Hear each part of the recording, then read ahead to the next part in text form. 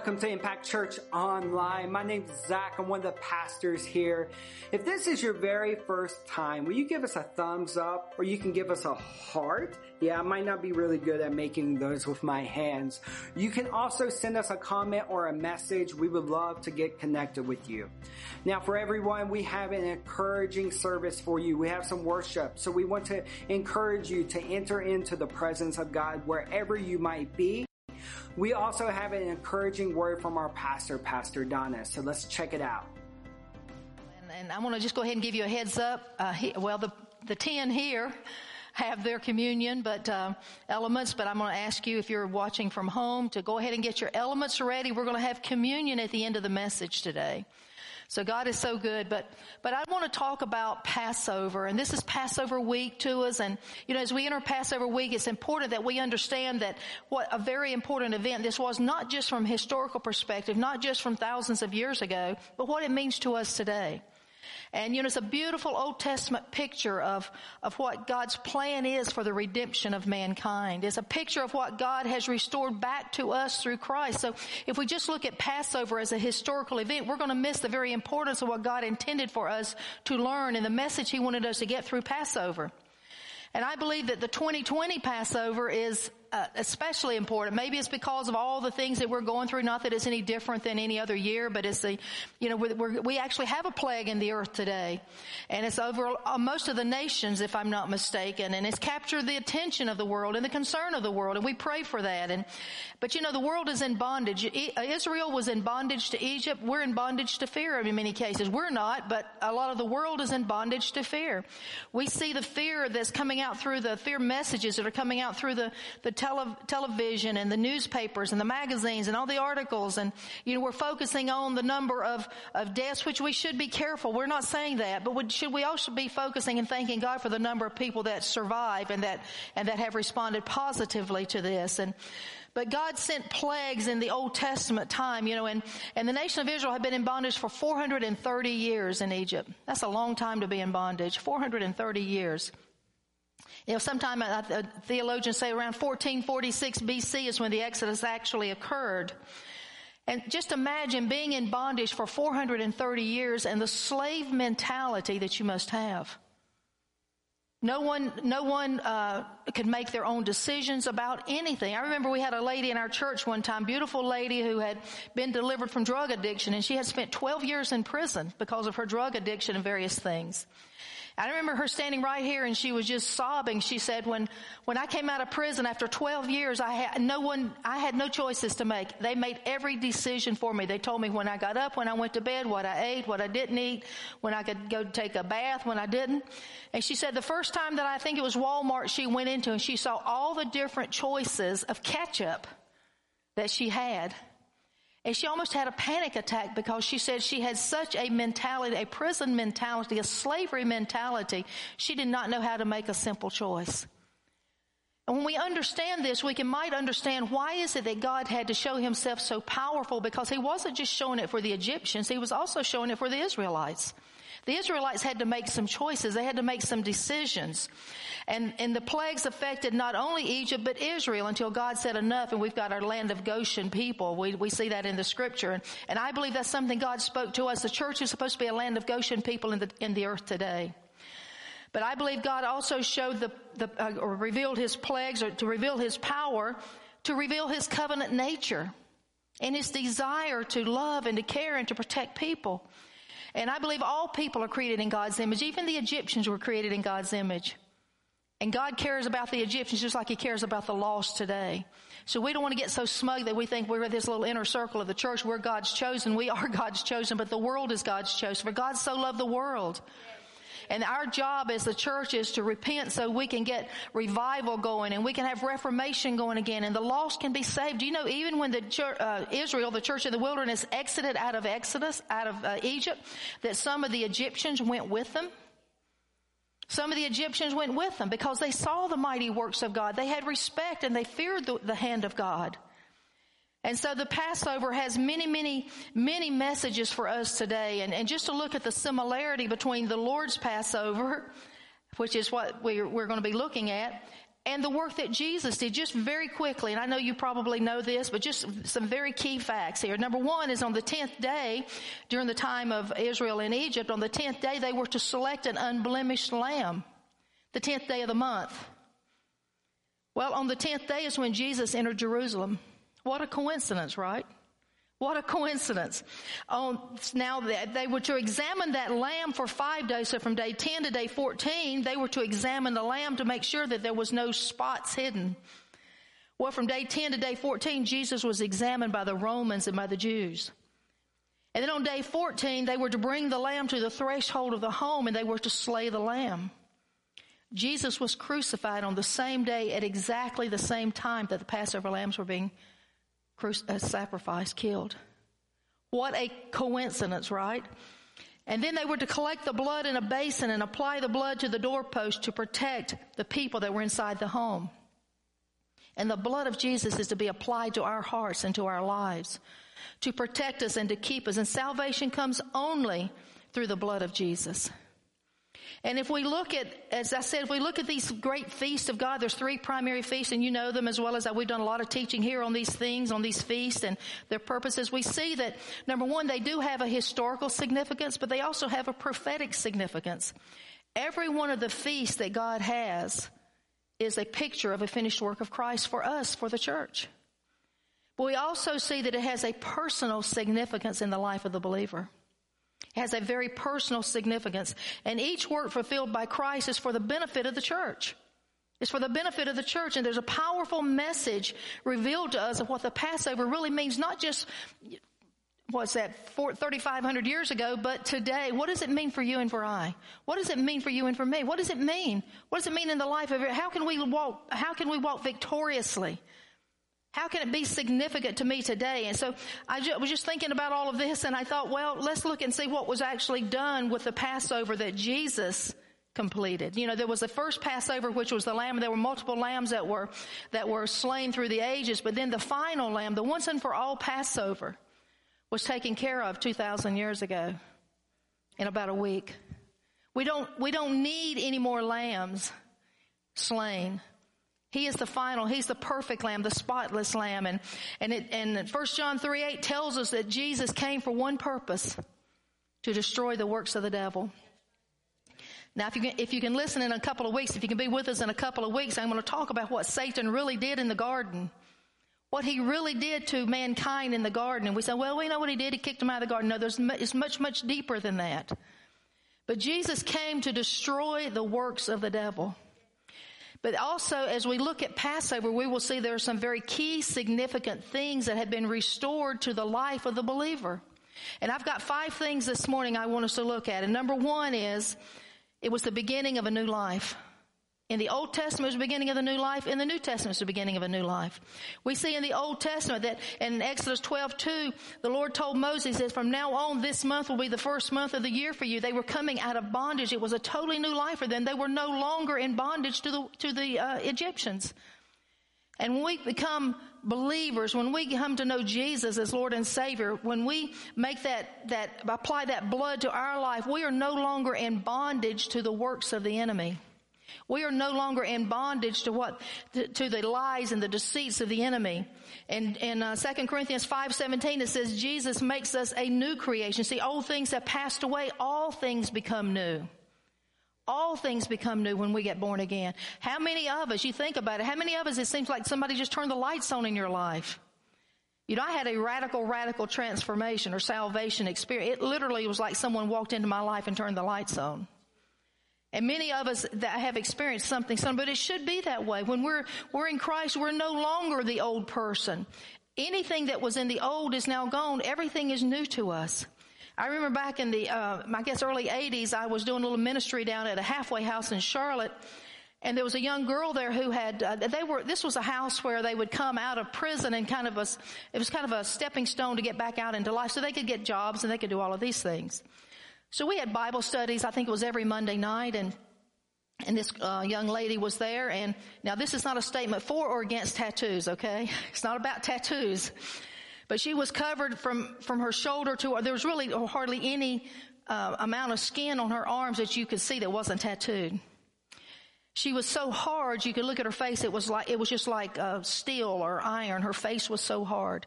She was so angry at life and so angry at the world. And she'd had a bad life. She was raised in a bad home environment. But you know, this young lady got gloriously saved. I remember one Monday night, she received Jesus as her Lord and Savior. The next week, I hardly recognized her. Her countenance was so soft. It was so sweet. And one of the first things she wanted to do was get rid of these tattoos. Now, here again, it's not about or for tattoos, but what the tattoos represented was the old life to her. See, she got all these tattoos. I think she said she got most of them in prison. I don't know how they do that. But she said she got most of them in prison. But see, it represented the old life, and she wanted the new life. Everything was new to her now. But see, the enemy will put his mark upon us that only the blood of Jesus can remove and wash off. I don't know if she ever got those tattoos. It didn't matter to me. She was an incredibly beautiful creation. She became hungry for God and hungry for the Word of God. You know, we've had Randy Greer, and we've talked about him a lot in our church. He was a felon that was in prison with no chance of parole. He was so bad. No chance of parole, it said. But he got gloriously saved. The Lord visited him in a car on his last prison escape. And he told him, if you don't turn around, if you don't turn yourself in, this is the last time that I will deal with you. So he goes into the prison. He stays there for a couple of more years, and he just begins to fall in love with Jesus. And you know, God pulled him out of that prison. He had all of his rights restored, and now he's an evangelist that travels all over the nation and all over the world. See what God can do? We get that new life in Christ, and only He can bring. And Jesus is that Passover lamb that was slain for us once and for all. Hebrews 10:10 says, for God's will was for us to be made holy by the sacrifice of the body of Jesus Christ once and for all. You know, sometimes we think that we have to keep running back to the altar. And my husband was one of those. He said every Sunday he'd lead the charge to the altar because he lived under such guilt and condemnation. You know, the Bible tells us that we repent, and when we're washed clean of the blood. Now, if we sin, we also can repent, and we need to repent. We need to repent when we have sinned.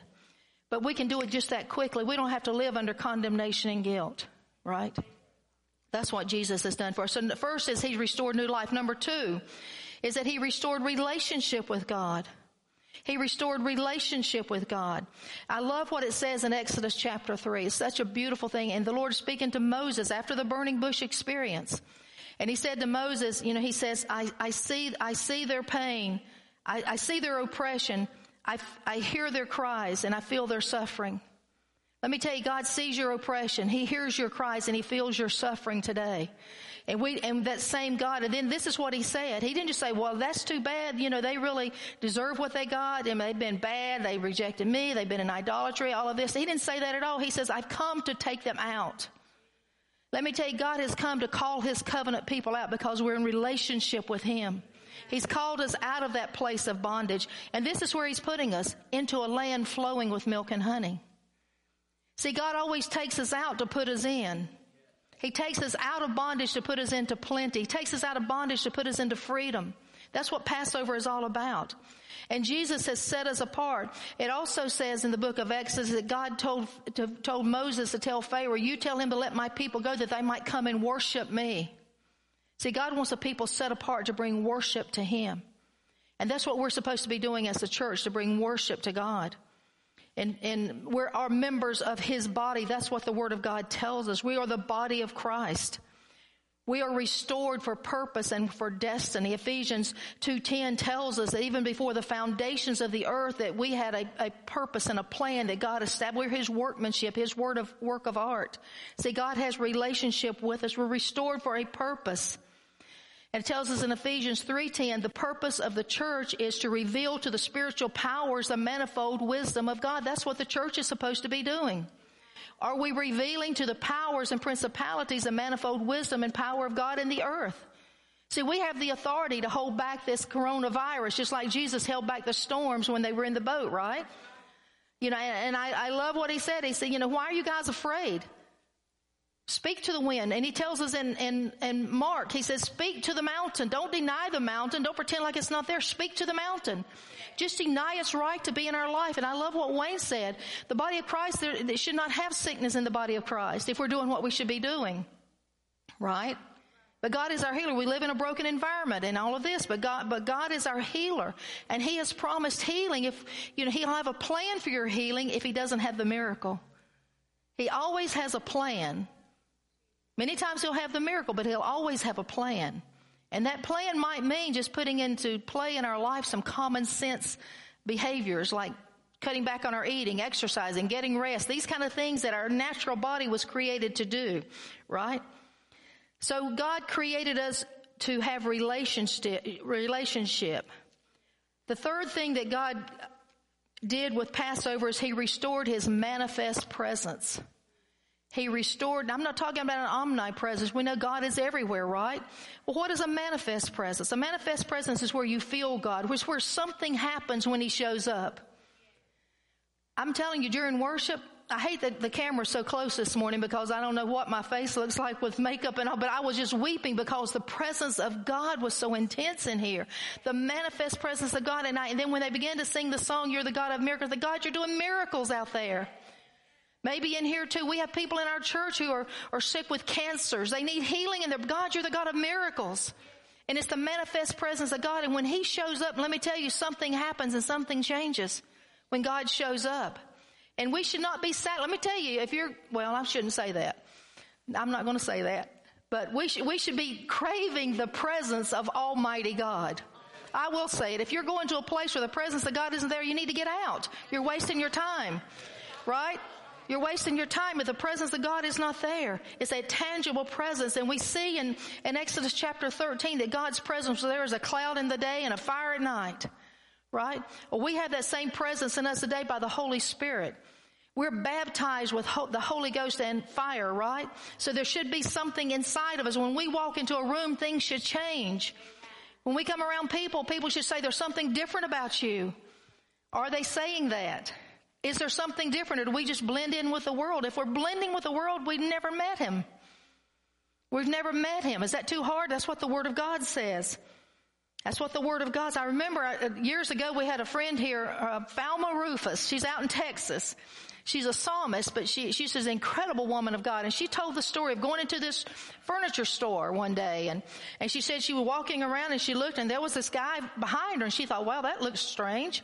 And she go to another department and there was this guy behind her. Same guy. And she said he followed her all over the store. And finally she stopped and she says, what is it you want? He said, I want what you have. I want what you have. Do we have enough of the aroma of God coming off of us that people would say, I want what you have? See, the world needs to see the church at peace during this time.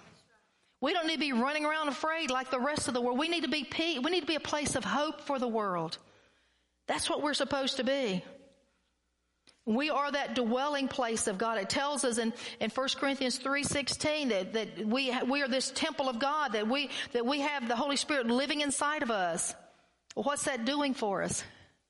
Are we living a holy, set apart, separate life that people can come to us and say, I need what you have. I want what you have. We also know that the presence of God is what separates us from all other faiths or religions. In Exodus 33:16, Moses said, if you don't go with us, we're not going. How will people know? How will people know unless your presence goes with? How will they know that we're any different if your presence doesn't go with us? We're called to be the visible presence of God in the earth. We're called to represent the church and the kingdom of God in the earth. The church is called to represent the kingdom of God in the church. Are we doing that? How well are we doing that? Are we making a difference? Number 4, God has called us to have restored identity. Restored identity. We deal with so many people through the counseling, even in the church and Genesis, that most of the time the issue with especially believers is they don't know who they are. They do not know who they are. And when God called the nation of Israel out of bondage, He set them aside and He gave them that identity as His covenant people. And that's exactly what Jesus did for us. We are His covenant people. This was Satan's lie, that they were slaves, but God says, no, you're great. When God delivered them, they went from oppression to destiny. They went from poverty to wealth. They went from self-rejection to acceptance. This is what God does for us. God reclaimed His people. I love it. Again, I just want to repeat this. In Exodus 3:8, he says, I'm coming down and I'm going to deliver them out to deliver them into a place flowing with milk and honey. That's what our God did. And Jesus restored. In Romans 8:29, it says that we are the brethren of Christ. Have I lost my sound? Sounds like I've lost the sound. Okay. That we are the firstborn. He is the firstborn of many brethren. We are the brothers and sisters of Christ. We're the family of God. It tells us in Revelations 1:6 that we are kings and priests. We are kings and priests. What is your identity? Are we walking like kings and priests? Or are we walking like slaves? Are we allowing the devil to tell us that we're not good enough? That we can't make a choice? You know, he told the nation of Israel, he said, I'm setting before you today life and death, blessing, curse, you choose. God has given to us, he has given to us that freedom of choice to choose him. Again, I want to say in 1 John 3:8, it says the reason that God sent Jesus, the reason Jesus came was to destroy the works of the devil. To destroy the works of the devil. And I also want to tell us that only with a God identity can we accomplish a God purpose and destiny. In Genesis 1:28, it says that God blessed mankind. God blessed mankind. If you know what that word means in the Hebrew, it's the word barak, B-A-R-A-K. And this, let me tell you what it means this is the theological word book of the Old Testament. It means to endue with power listen to this, for success, prosperity, fecundity, which is producing life, offspring, and longevity. He has endued us with power for success, prosperity, fecundity, and longevity. What this is really saying is God has placed within each one of us a potential for success. That comes with our God identity. But if we're not walking in that God identity, we're not walking in that blessing. Every person here has a potential for success. And that potential is activated by faith and by applying the blood of Jesus to our lives. So whatever we're struggling with, he says, I've given to you the potential to be successful. And that's why he can say in Psalm 1, what you put your hands to will prosper. That's why he can say that. That's why he told Joshua in 1:8, he says, you repeat the word day and don't let it depart from your mouth. He said, then you're going to make your way prosperous and successful. Because he's placed inside of each one of us the potential for success. Are we living up to our potential? And lastly, he has restored freedom. We are no longer slaves. I love the story of the Red Sea when God parted the waters for the children of Israel. And the path of deliverance he made was the same path that the enemy was captured up in. The enemy was swallowed up in the very waters that God parted for his people. We talk a lot about 2 Chronicles 20 with Jehoshaphat. And we talk about how when the people began to praise God and how as soon as they began to praise God, the scripture says that God sent an ambushment into the enemy's camp and they became so confused that they began to turn on themselves and they annihilated themselves. What if the entire church would do this for this coronavirus? What if the entire church began to worship and praise God and God would turn the enemies into confusion and this virus would just dissipate and just go away? I'm expecting something like that to happen. Wouldn't that be an incredible thing? Just to look up and say, wow, to get up in the morning, we don't know what's happened, but these numbers are really dropping. Why? Because the church did something. The church prayed. The church repented. The church sought God's face. We turned from our ways. So we are no longer slaves. We're no longer in bondage to the enemy. And we have that dignity of freedom. We have the dignity of choice. We have the dignity of believing what God says. And that we can be free and he gives to us the power not only to be free, but to stay free. You understand what I'm saying? He gave us the power to be free and also to stay free. That's what Jesus did for us. We're not a victim to the enemy. See, the victory is ours to lose, not to win. And if we're walking in defeat, if we're walking with a slavery mentality, where I'm just lost, I'm just set up here, the devil, I can't help my flesh. I've had Christians tell me, well, I got to give in to the flesh. This is just a natural desire that I have. Well, it's also an ungodly, unholy desire. And God says it's sin, so you better get rid of it, right? And he's given us the ability to walk in victory over some of these sins. But as free people, we have the ability to develop our gifts and our talents to use for the glory of God and for the purposes he created us to be living. I'm going to tell you, I tell people all the time, you've got seeds of greatness inside of you. Don't die with your seeds still in you. Don't die with your seeds of greatness still in you. Understand that you're no longer in slavery to the lies of the enemy who's telling you you're not enough, you're not good enough, you're never going to make it. Who told you could do this? So many people have their dreams destroyed by the people that are closest to them. Well, let me tell you, you're free now. You're free to do everything God created you to be and do. Romans 8:31 says we're more than conquerors. Let's say what God says about us. Luke 10:19 says he's given to us all power over the enemy. Colossians 2:15 says he's disarmed the rulers and the authorities. He made a public disgrace of them. Why don't we make a public disgrace of them? What, by walking in victory. Mark 16:18 says we're going to trample on snakes and scorpions and nothing will harm us. Luke 4:18, we love this scripture. He says, I've come and I've given hope to the poor. I've opened up the blinded eyes. He said, I've given freedom to those that are in prison and I've healed those who have been bruised by life. That's what Jesus said he was anointed to do. We are anointed also with that same anointing of Holy Spirit to bring that to a world that is hurting and broken. This is why we do the things that we do. So many people, we get a victory. We had a victory in someone's life a week or so ago, and we said, and one of the counselors said, this is why I do what I do. You might have 10 that fall by the wayside, but if you get that one victory, this is why I do what I do. That one person who's going to change the life of their children, their grandchildren, because they chose to make a right choice. They made a right decision. Remember, Jesus came to destroy the works of the devil in our life.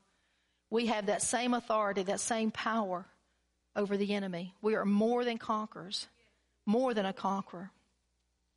Luke 22:14. I want us to close with communion. The first Sunday of each month, we take communion as a habit in our church, and this is the first Sunday, but it's also a good Sunday to take communion. I believe that as we're not supposed to be bringing in lambs and sheep and goats and all these other things and killing them and all of this that went on in the Old Testament time, because Jesus was that final sacrifice. But he did tell us in Luke 22:14, he says, and when the hour came, he reclined at a table and the apostles were with him.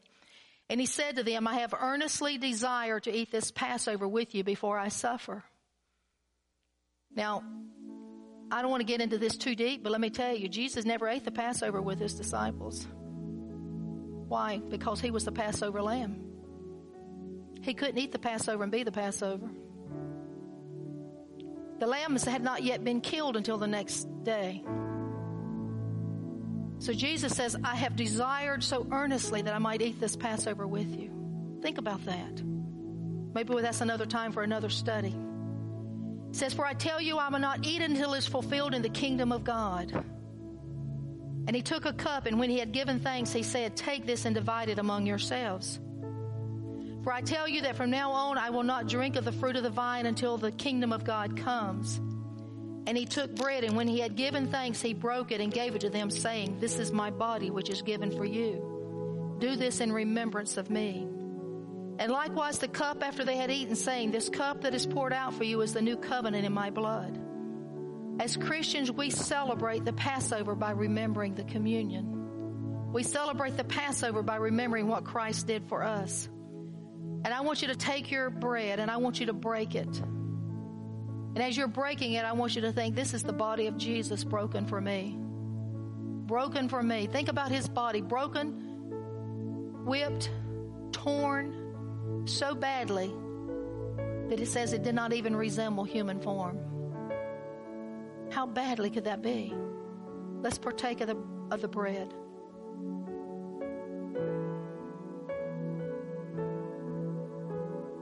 This is that same body that was striped for your healing.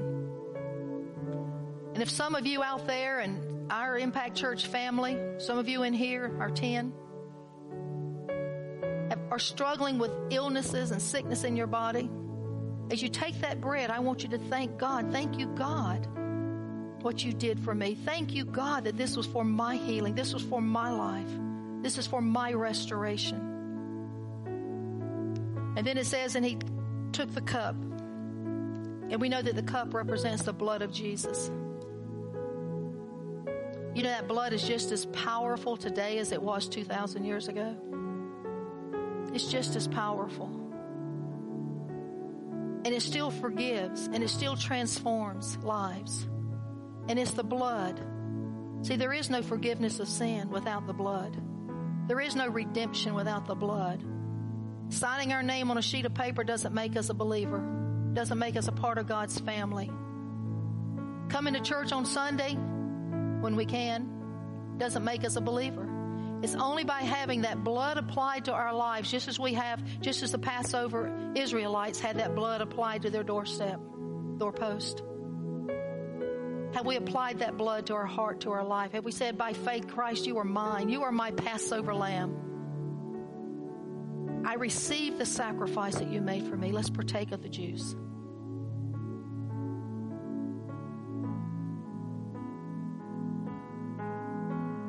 And I believe as often as we do this, we are remembering the great price that he paid during this week, this Passion Week. We're remembering the great price of the broken body and the shed blood for you and for me. You know, he didn't have to do it, but he did.